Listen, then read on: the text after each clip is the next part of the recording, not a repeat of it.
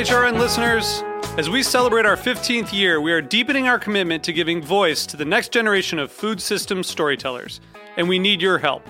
Our internship and fellowship programs help activate new possibilities for underrepresented and underestimated young people through experiential journalism, audio engineering, and production training.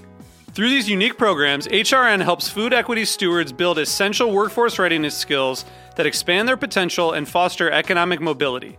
Please consider supporting these critical programs. And with a minimum donation, you can be entered to win a dinner for two at an amazing restaurant in one of 8 cities and tickets to a concert at a great venue in one of those cities. We have incredible partners across the country who have donated, as they also share our passion for helping to educate the next generation of food systems storytellers. Check out heritageradionetwork.org/15 to donate and enter to win today. That's heritageradionetwork.org/15 to donate and enter to win today. And make sure you donate before March 31st. Thank you. This episode is supported by Angry Orchard. HRN is teaming up with them to host a virtual event all about American cider. Check it out at heritageradionetwork.org/cider. There's such a big part of service in, like, the American economy just runs on service workers, I feel like, And if we all realize that we're actually one big team here and come together because we all are fighting for very similar things, the number is huge. It's more than 12 million. It's like such a big number. You just heard from Crystal Marr. She's a restaurant worker and member of the Texas Service Industry Coalition. Stick around to hear more about the coalition's work later in the episode. Crystal is just one of the millions of workers who are part of a labor union or organization, and this show is inspired by them. If you're in the U.S., you may not have realized we just marked a major holiday tied to the labor movement. But for much of the rest of the world, May 1st is a public holiday called May Day or International Workers' Day. Although we don't celebrate it here as much, May Day actually has its origins in the U.S. On May 4th, 1886, workers gathered in Chicago's Haymarket Square to rally for an 8-hour workday. A bomb was thrown into the demonstration, and several people were killed. May Day commemorates the tragedy of the Haymarket Affair, but it's really about celebrating every fight for better working conditions. So in honor of May Day, today we're focusing on workers organizing and unionizing around the country. First, we'll start in our own backyard, New York City. We dive into the world of food delivery workers and their efforts to legislate the delivery apps that push them around the city. Next, we'll move upstate and look at farm workers fighting for more overtime pay before turning to the Texas Service Industry Coalition. And finally, we'll end the episode in San Francisco at Anchor Brewing, which is over 100 years old and ratified its very first union contract in 2019. I'm Kat Johnson, and this is Meat and Three. Meat and Three. Meat and Three. Meat and Three. One meat, 3 sides. Food, news, and storytelling. A square meal for your ears. Meat and Three.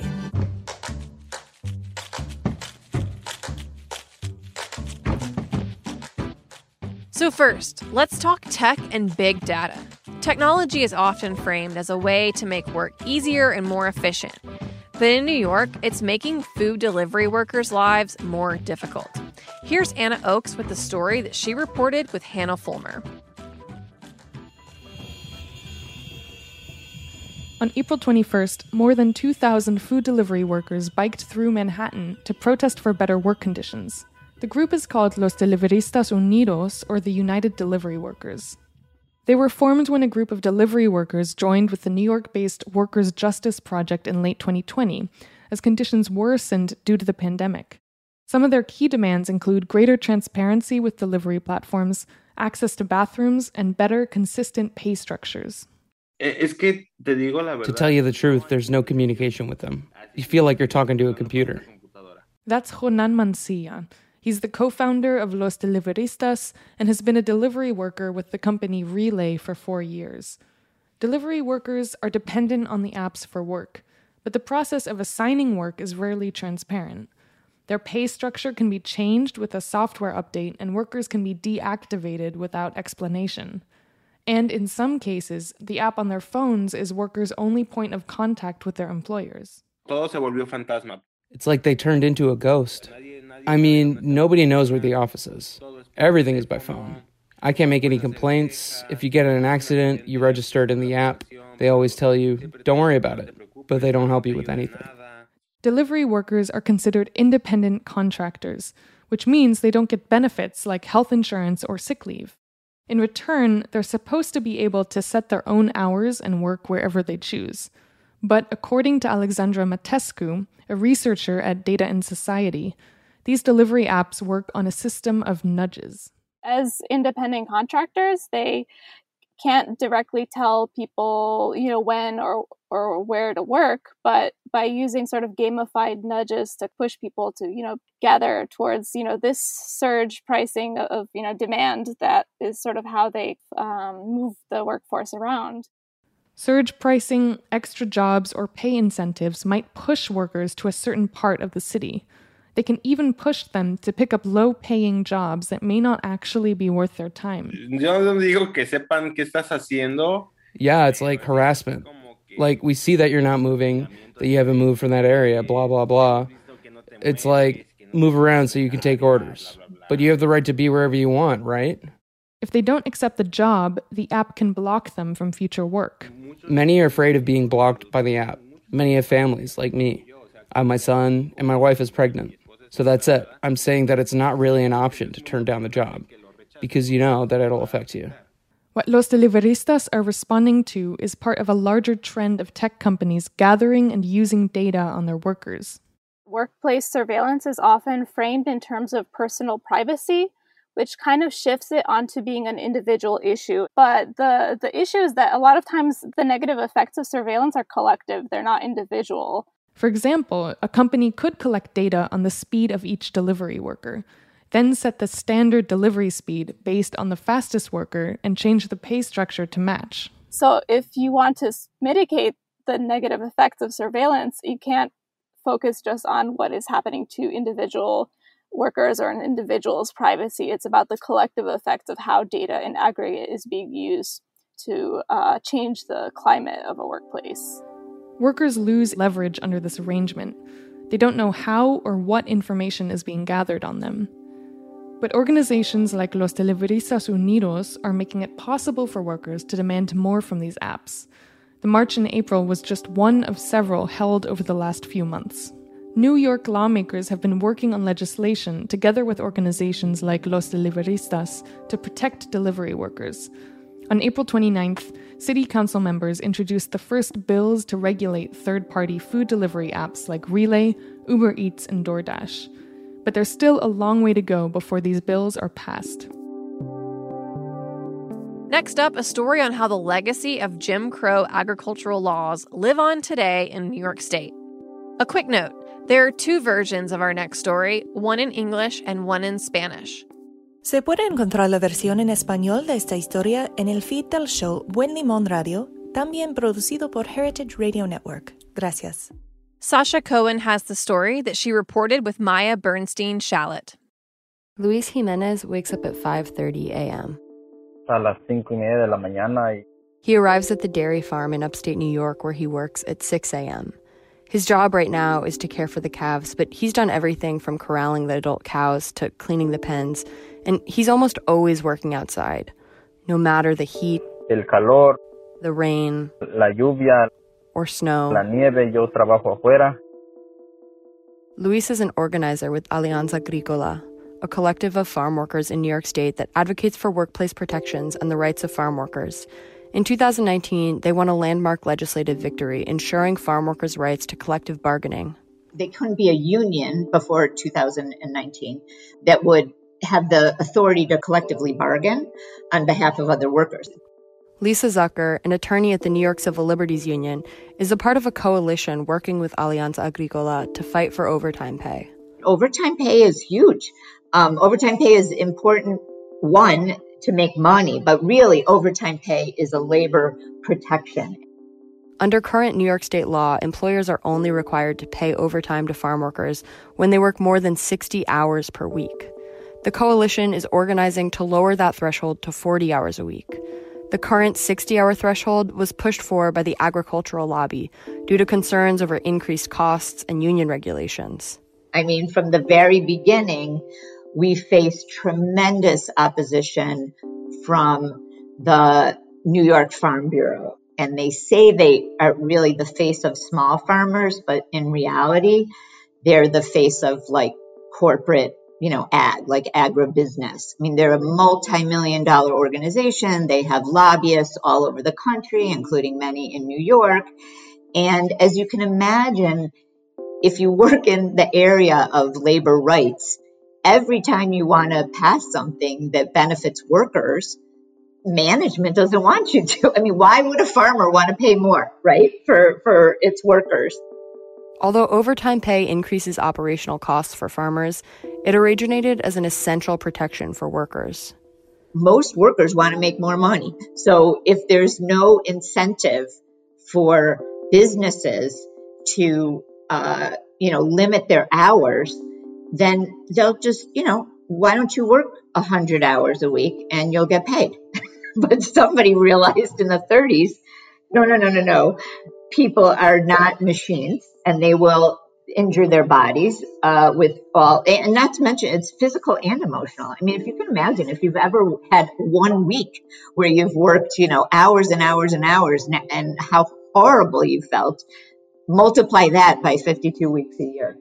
So it's a labor protection as well as a way to increase your wages. The lack of overtime protections for farm workers in New York state law can be traced back to Jim Crow-era legislation in the 1930s.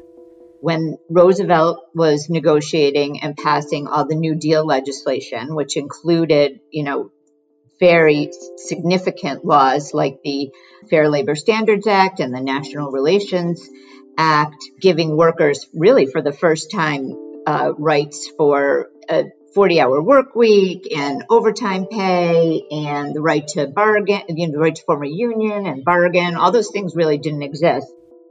Northern Democrats supported President Roosevelt's efforts to guarantee labor rights, but Southern Democrats fought against him.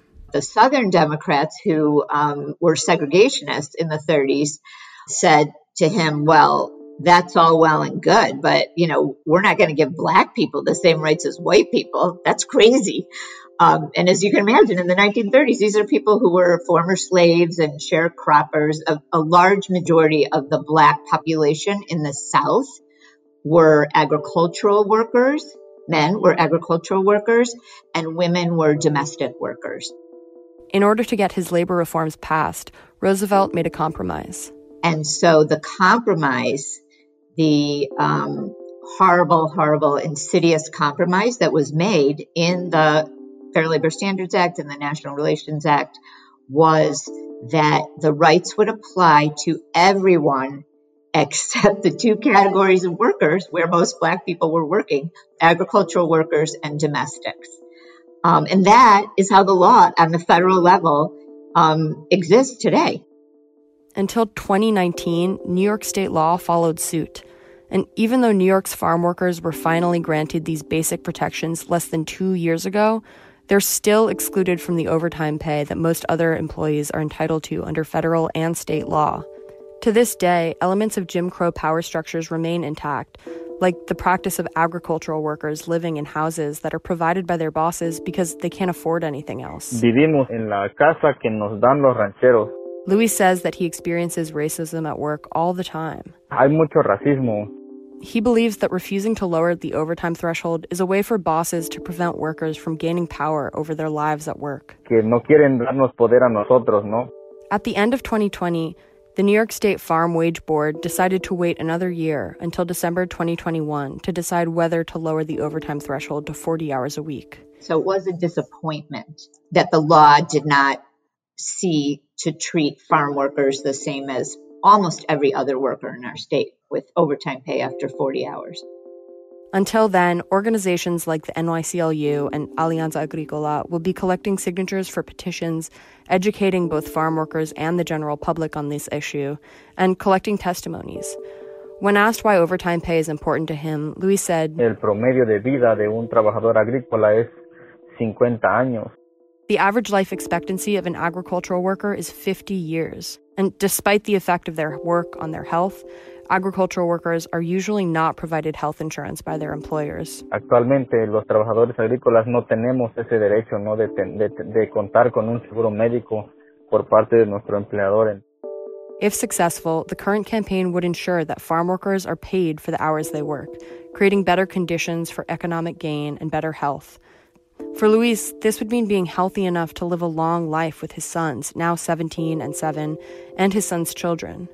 To learn more, you can find information about Alianza Agrícola and the New York Civil Liberty Union's campaign for farm workers in our show notes. We'll be right back with more Meat and Three after a brief break.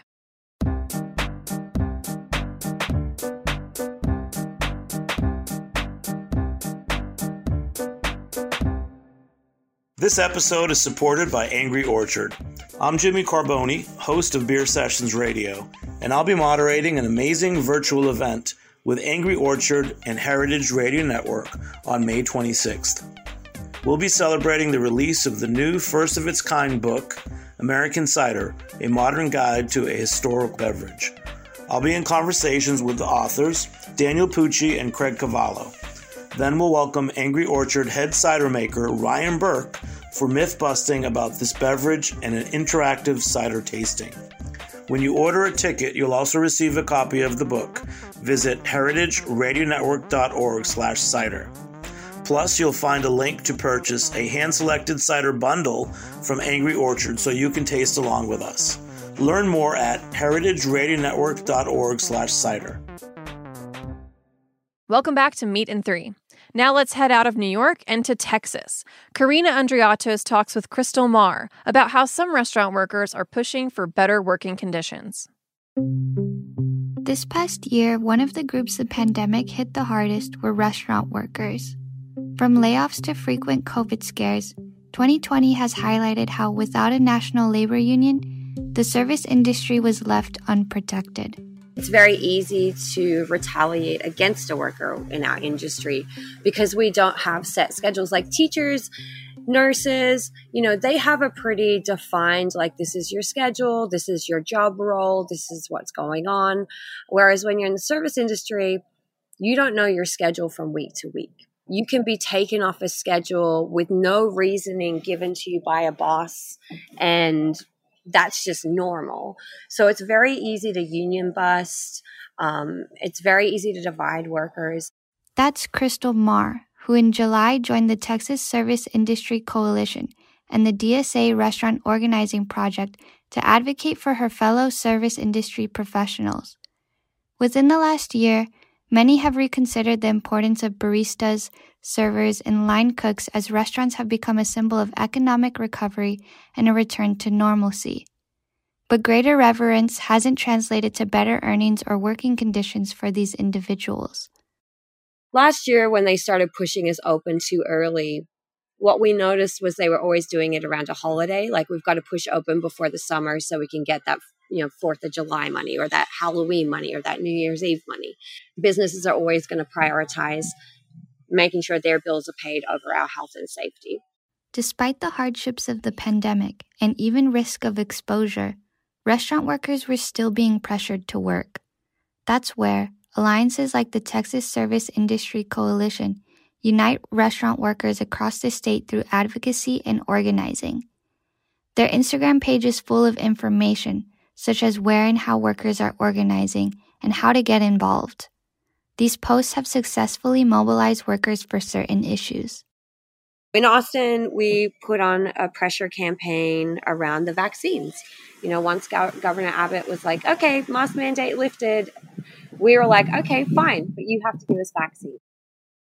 At the time, the vaccine distribution in Texas was in phase 1A and B, meaning that only medical personnel, people who are older than 65, or people older than 16 with a qualifying medical condition could get vaccinated. So, without masks and a large population being ineligible for the vaccine, restaurant workers were very worried about increased COVID exposures. We held a rally and we got the petitions out there and we did a phone blitz and Did they give vaccines to restaurant workers specifically? No, they ended up giving them to everyone. We still see that as a win because restaurant workers, were included in everybody. And we wanted to make sure everyone got vaccines. In addition to advocating for restaurant workers on a large scale, the Texas Service Industry Coalition also strives to help meet the needs and rights of workers on an individual, case-by-case basis. We feel that information is the key to power. We want to make sure that restaurant workers have access to important information, like know your rights training. Knowing that if an employer does certain things to you in a workplace, you actually have legal grounds to stand up for yourself. We want to make sure that we're providing trainings to workers on how to organize their shop floor. What I really want restaurant workers to understand is we're such a powerful voting bloc. And we could have so much power in this country if we had a better understanding about legislation and policy and stuff that affects us, because this is how the bosses always win. Take the Independent Restaurant Coalition, for instance, a national group that has made strides in lobbying and bringing government relief to small independent restaurants and bars in the past year. This March, their efforts were proven successful with the $28.6 billion Restaurants Act that was passed. If any restaurant worker is listening to this and is like, yes, I want something different, but I don't know where to start. First step they just need to do is to find one of us and get plugged in, because things are going to change for the better the second we plug in with each other. If you're interested in connecting with and being involved in any of the coalitions mentioned in this story, the links will be in our show notes. For our final story today, let's look towards the West Coast, where organizers in the East Bay are transforming bargaining power through labor unions. Here's Cameron Berger. Anchor Brewing was the first domino to fall. Established in 1896, the brewery is about as iconic in the craft beer world as the Golden Gate Bridge. Workers at the historic San Francisco brewery ratified their very first union contract in December 2019. Just over a year later, about a mile away, the workers at Tartine Bakery voted to unionize. The vote would go through a full year of litigation before Tartine Union would be formally recognized.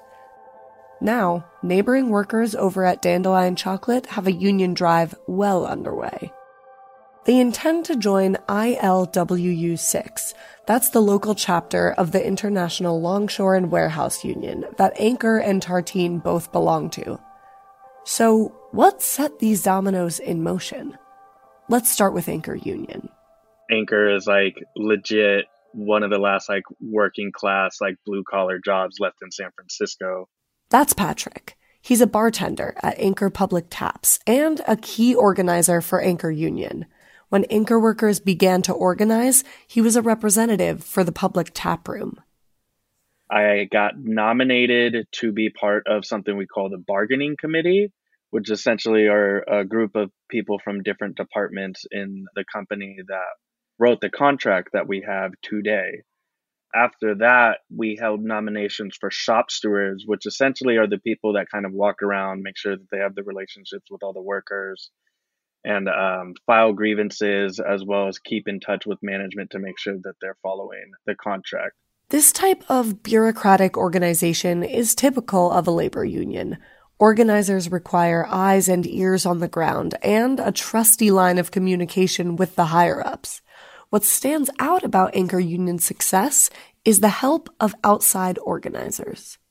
A few of us were in an organization called DSA, which is the Democratic Socialists of America, in the San Francisco chapter, and they started working there a few years ago and said, hey, let's start this conversation back up, especially because we just got word that we're being bought out by Sapporo, which is a $10 billion a year multi-industry type of corporation that isn't just beer.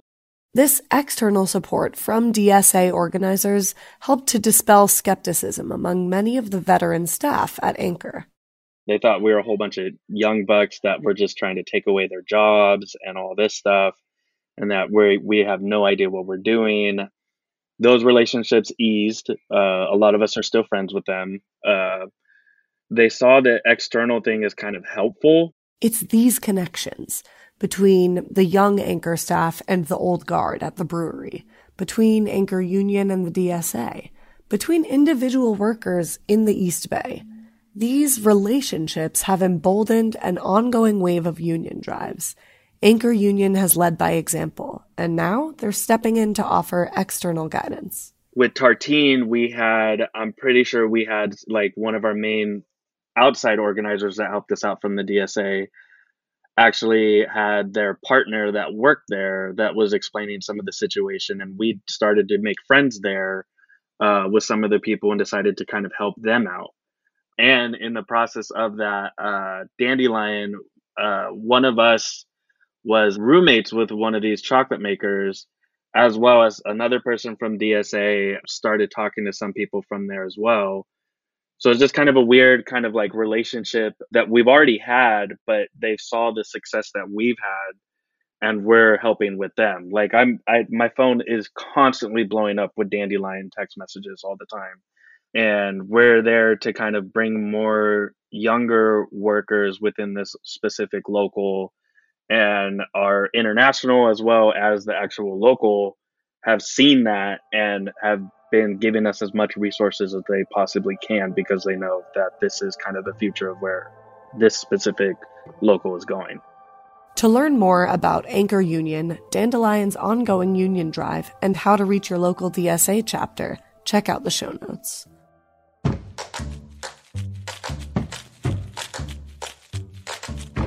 That's our show. Thanks for listening. Special thanks this week to Sasha Cohen, Maya Bernstein-Shallot, Cameron Berger, Tosh Kimmel, Karina Andriatos, Anna Oakes, and Hannah Fulmer.